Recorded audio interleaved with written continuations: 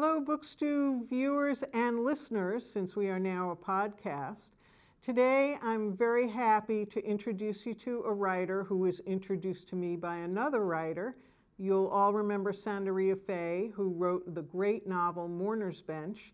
Sandaria, out of the blue, sent me an email one day and said, "Oh, you have to talk to my friend Renee Sims, who's another writer." And then 6 months went by, and I bought Renee's awesome collection of short stories called Meet Behind Mars. And she's going to be right with you in a minute, but I just want to read you one quick little paragraph from one of the stories because it so caught me. It's a very short little part, and in the story, Renee is talking about a writer or a woman who's trying to be a writer. Her name is Hattie. And Hattie says, her manuscript was a wasteland of half-formed ideas. The writing workshop she took at Oakland County Community College only confused her more.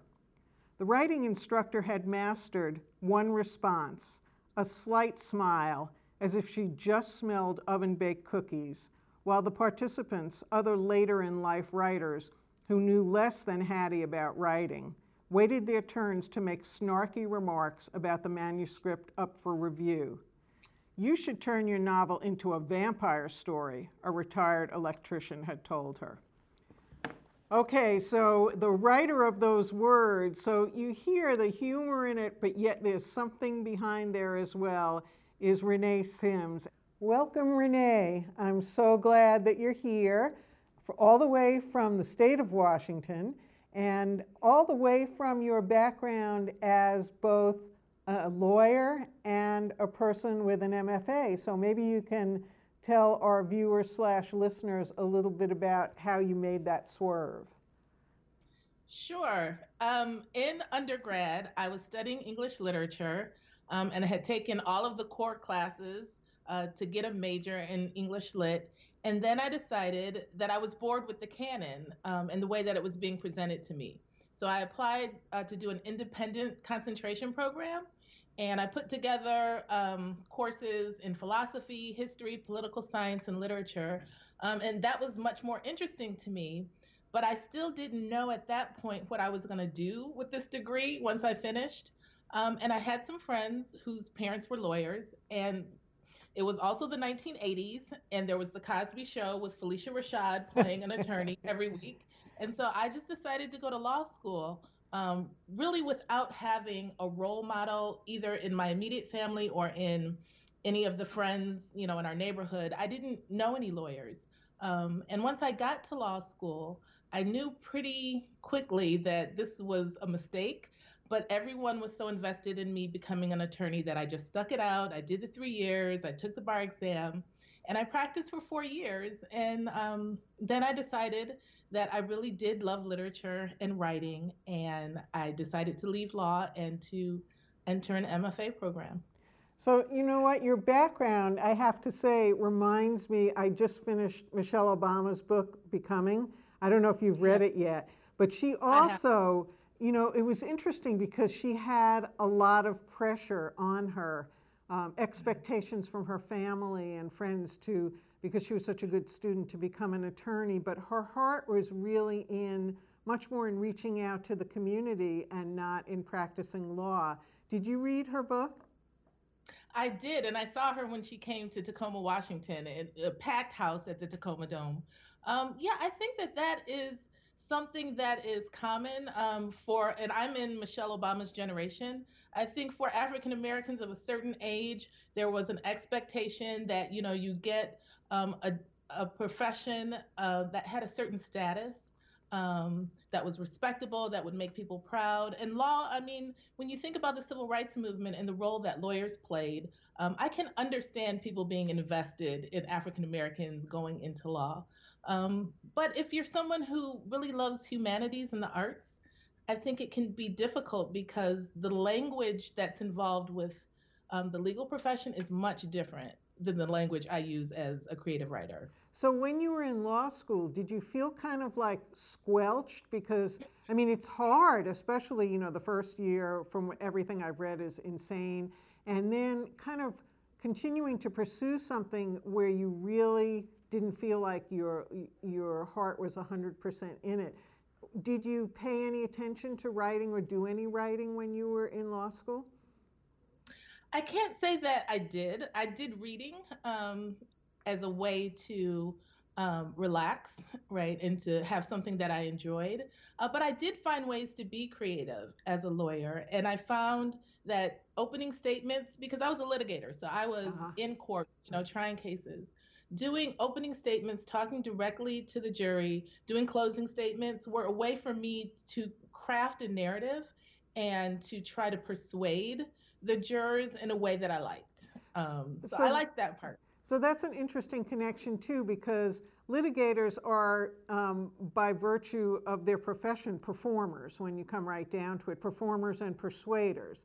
So now you're working in academia and you're teaching, so you also have to be basically a performer and a persuader.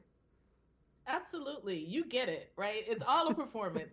Teaching is a performance to a certain extent. And yeah, practicing law, being a litigator is a performance. So those things I found to be consistent, right? Like there's a big difference between teaching and practicing law, but there are things that are in common. I think one of them is being able to talk to an audience and to be persuasive and, communicate in a way that is clear. One of the things that I was able to do as a litigator is that I was always able to tell a story that the jurors could understand. And I think that is a challenge for some lawyers and brilliant lawyers. They understand the law, they understand all the fine intricacies of, legal procedure, but they can't tell a story to save their lives, right? So that was the advantage that I had. So, did you have any cases that kind of you ever thought, ooh, maybe I'll write about this? Was there ever a connection there? Yeah, so after I left the practice of law, I moved to Los Angeles. I was in Detroit when I was practicing. Then I moved to Los Angeles and I worked for a law firm. And then I worked for the NAACP Legal Defense Fund as a legal assistant. And at the law firm, I was working on cases that involved big companies like Monsanto and Mycogen, right? So people who produce Roundup and, are in Boo. yeah, it wasn't great work, but it was interesting. Like reading those cases and seeing how people try to steal the secrets of each other and, swipe their finger to get the whatever, I did think at some point that I would write about that. But it became less interesting to me once I actually did start focusing on writing. I may come back to it. I started stories that thought about, that type of intrigue. But no, I can't say that there's any one case that I've ever put down in fiction. Do you have a drawer full of stories that are unfinished that you kind of waver between, I'm just going to get rid of this or I'm just going to put it in? I mean, it seems to me all writers I've spoken to have a drawer. Maybe it's in a falling down IKEA dresser or something, but they always have that drawer. And I did speak to one writer who actually got so fed up with, 3 unsold novels that he pulled something out of the drawer, and that was his first sold novel. So what do you have lurking around in that bureau? Yeah, I've got a broken down, exactly, IKEA furniture with lots of first drafts of things. And I don't think of them as failures, right? I think of them as me practicing writing until my skills were able to match the big ideas that I had. So the first novel that I wrote was my thesis for my MFA program. And at some point, I realized it wasn't working. And then I also, a couple years after I had started that novel, decided to write an essay that took the factual events that were the basis of the novel. And I wrote a nonfiction essay about it instead, and it was great. And once I'd gotten that out, I figured, so this genre was the genre I should have been working on to tell this story. And then it gave me permission to kind of look at that novel as practice and to walk away from it. But so then do you feel like you can shift fluidly back and forth between nonfiction and fiction? Because, I mean, there aren't many writers, I don't think, that do that. I don't know if I would say that I'm fluid at it, but I do like nonfiction. I've been reading Zadie Smith's collection of essays, Feel Free, and I love her nonfiction writing. I really like that genre, and I think that um, there are things that I want to write about that will be best served by that type of structure. Because fiction is more like puppeteering, right? And you have to dramatize scenes. And I think there are certain stories that are best told in fiction as opposed to nonfiction. I don't know that I move so smoothly between the two, but I'm definitely always making that shift and always interested in both at the same time. But your primary occupation is as an assistant professor. I always get mixed up between assistant and associate professors. In any case, you teach. I wanted to ask you about that because I have a whole list that I've been keeping of books by Black women academics. And they are, it's like one PhD after another. It's genius thoughts and great writing and great presentations that I've been to see. I'll be putting up pictures of them for the viewers and to see. And also there is a statistic about Black women being the most highly educated, or having, I wrote it down so I would get it right because I don't want anyone to accuse me of lying with statistics. So this was from the National Center for Education Statistics. By race and gender, a higher percentage of Black women are enrolled in college than any other group. So do you think family expectations play into that? What makes academia such an attractive proposition for Black women, do you think? I think that, well, one of the things that I heard about that statistic, and this was Tressie McMillan Cottom, and I hope I'm getting her name correct.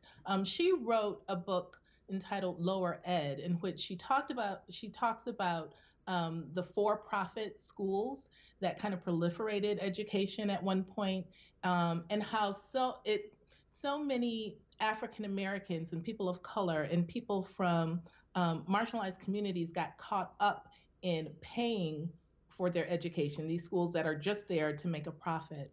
And that's one reason why we have that skew in numbers of African American women being overrepresented or being highly educated compared to other groups, because a lot of them fell into that trap of the for-profit schools. But I also think education is just something, again, in the Black community that has historically been viewed as a way to rise up in society, right?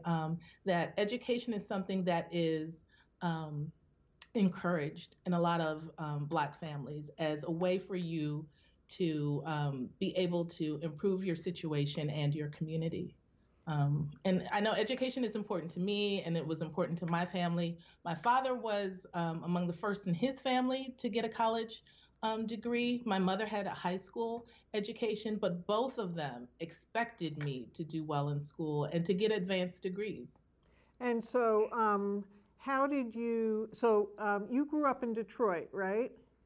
So Yes. A lot in Meet Behind Mars kind of has a feeling of, a younger girl growing up in Detroit, in the Midwest.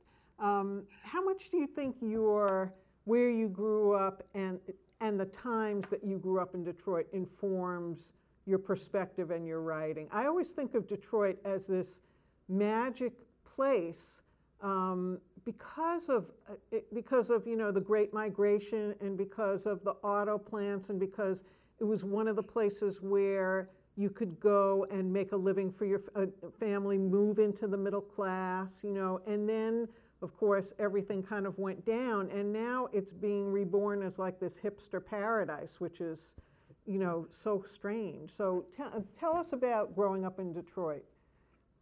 Eileen, I could talk to you for hours.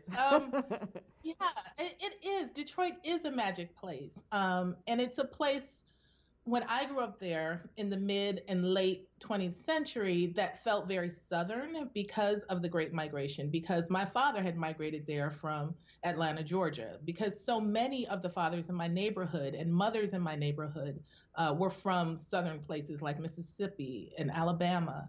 Um, so it was yes, a place in the 20th century where people were able to get manufacturing jobs and earn good money, and they were able to afford houses and to have a pretty good life. And then in the late 70s and 80s, we did see the bottom kind of start to fall out of the auto industry.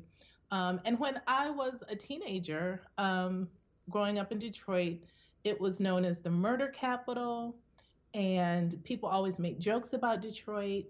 And there was an inferiority complex that a lot of Detroiters had, especially when you compared our city to the other Midwestern city, Chicago, right?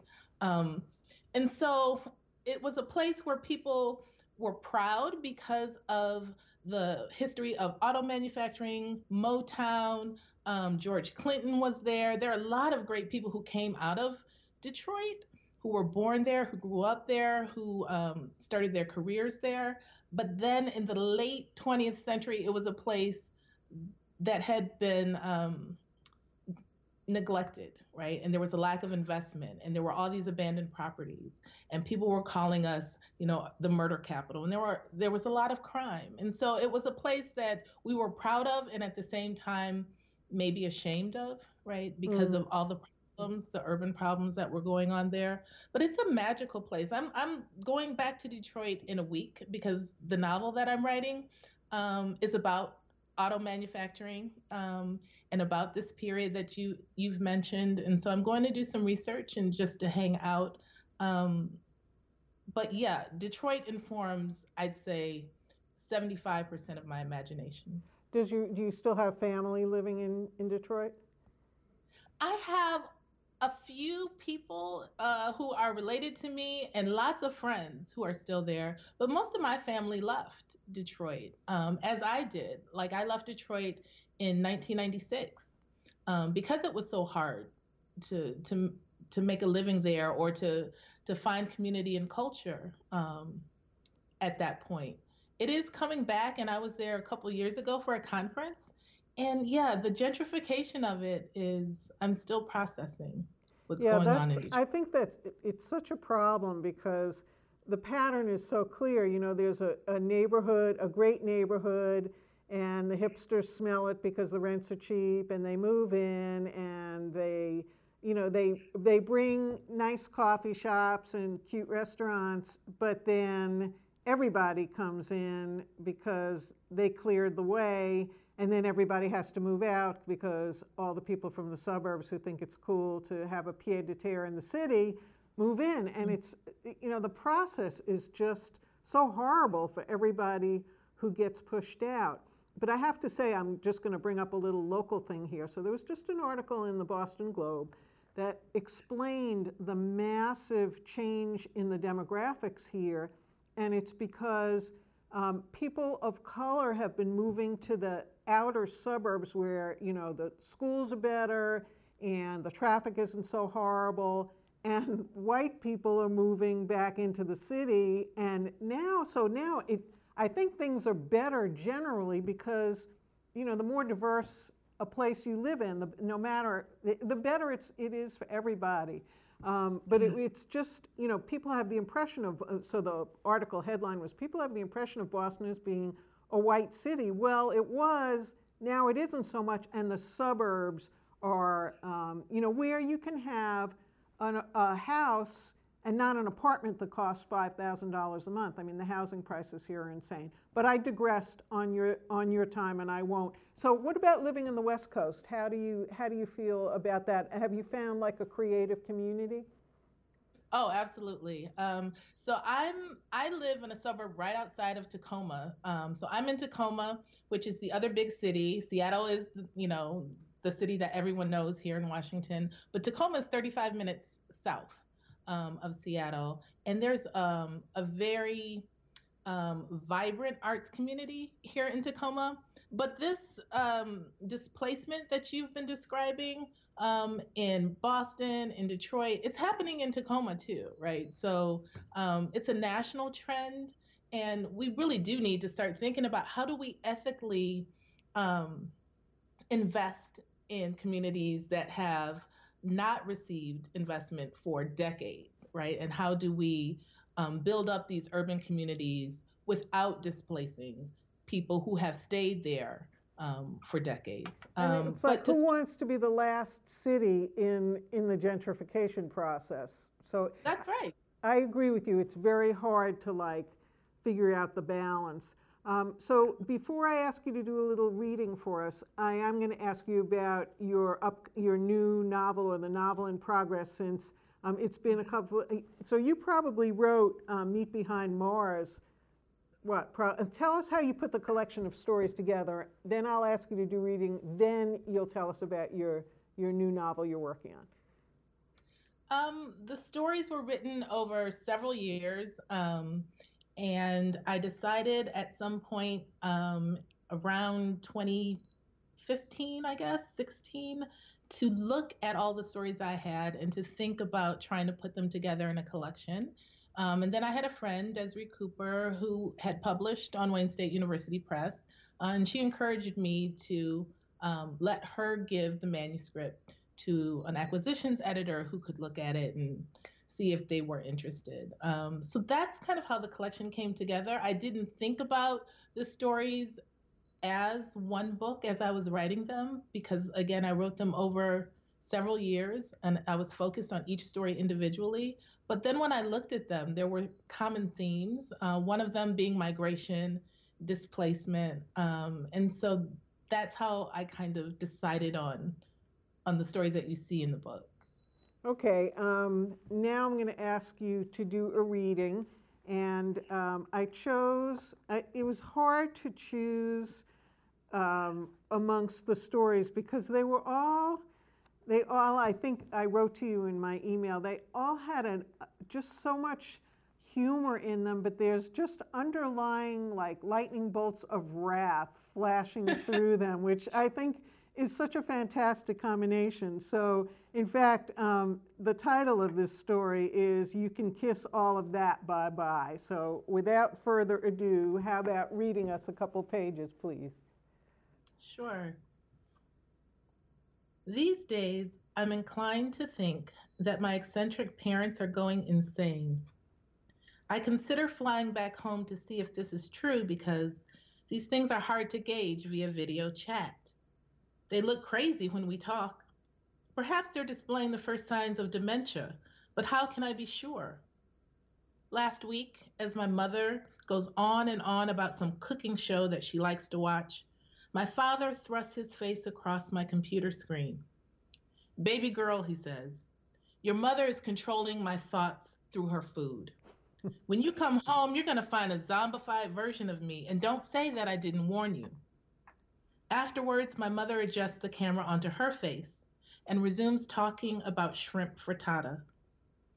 Dad, can you stop it? I say before Mother wrestles the computer away. I'm trying to stretch my leg as I talk to my folks. A million frustrations are ahead of me. An appointment with an arthroscopic surgeon, dance rehearsals, the jeans I can no longer wriggle into without sharp pain shooting through my knee. I stare into my computer looking for signs that my parents are okay. You know that's a harmful archetype, don't you? This idea of a conjure woman who casts an evil spell? Exactly, my mother says. She is proud that I recognize historical representations and misrepresentations of womanhood. Her scholarship years ago was in the emerging field of women's studies. Her big regret is that she didn't contribute more to this discipline. But who in the end will blame her? The jobs she got barely paid her bills when here comes my father, an R&B singer, who promises to take care of her needs. She was first-generation Bahamian in the US. She was here on a visa that would soon expire. My parents married and moved to a rambler in Oakland County, Michigan, where my mom has told me she thought she would eventually pick up and finish her dissertation. All these years later, she's still ABD, but the power of ideas animates her every move. I've caught her mumbling her thoughts as she cleans glass tabletops with vinegar and newspaper, as she flips conch fritters in their popping oil. She's an especially astute reader of other people. Your father is the type that loves to be in charge, she told me when I was 9. It burns him up that he was just a backup singer, you know. That's why he pushes you so. We were in the gymnasium for my school's production of The Sound of Music, and I had just left the stage after the first act, in tears. During the performance, students in the audience had mocked my portrayal of Maria, and they'd laughed out loud at the kiss I performed with Kevin Susser, who played Captain Von Trapp. I'm not going back out there, I announced. I don't know what I expected my parents to do with that. Perhaps I thought they would kiss the top of my carefully braided head, or offer some gesture to demonstrate their solidarity with my childhood suffering. That's what Mike and Carol Brady did each week on The Brady Bunch. At the time, my favorite episode was the one in which Bobby plots to run away. When his mother hears of this, she packs her own suitcase and declares that she will follow Bobby wherever he goes. The episode ends once Bobby understands that he is loved. To say that my father was unlike Mr. and Mrs. Brady would fail to capture the full flavor of his sadistic style of parenting. When I refused to go back on stage, my father grabbed the soft meat on the back of my neck.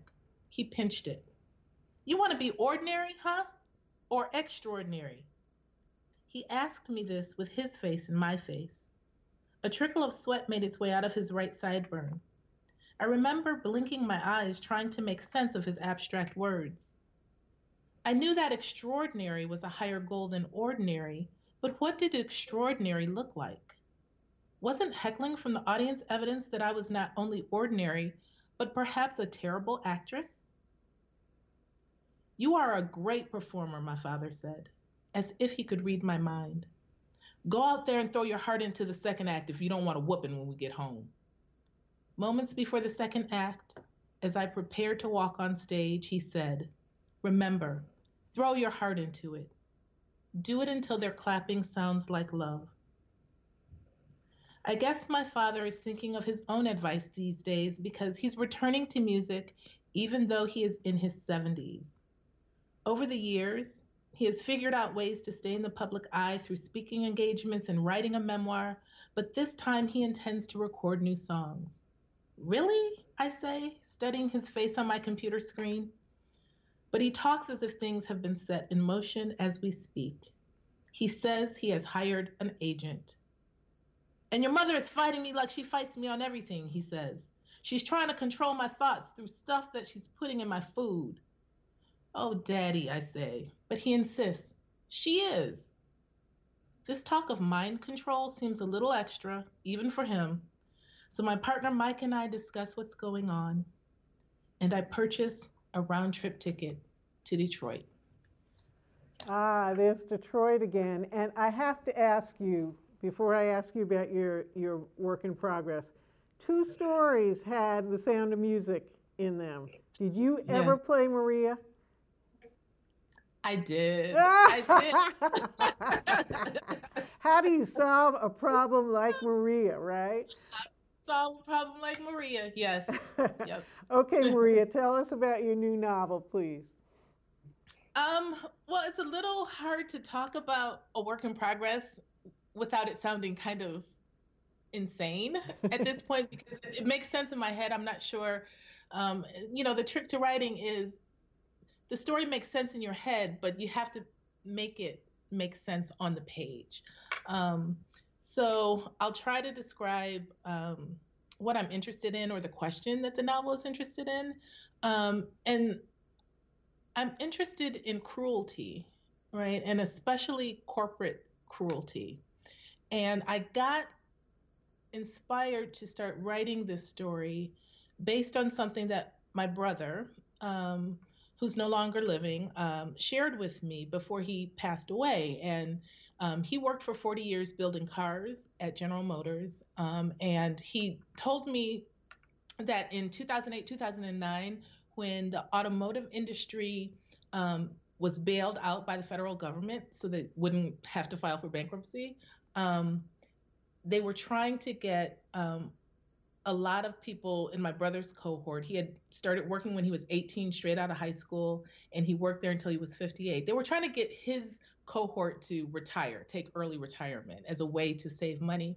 And so they were offering all these early retirement plans. And Rodney said to me that he thought that they were offering the guys who had drug addictions the big cash option because they would take that and then use it on drugs.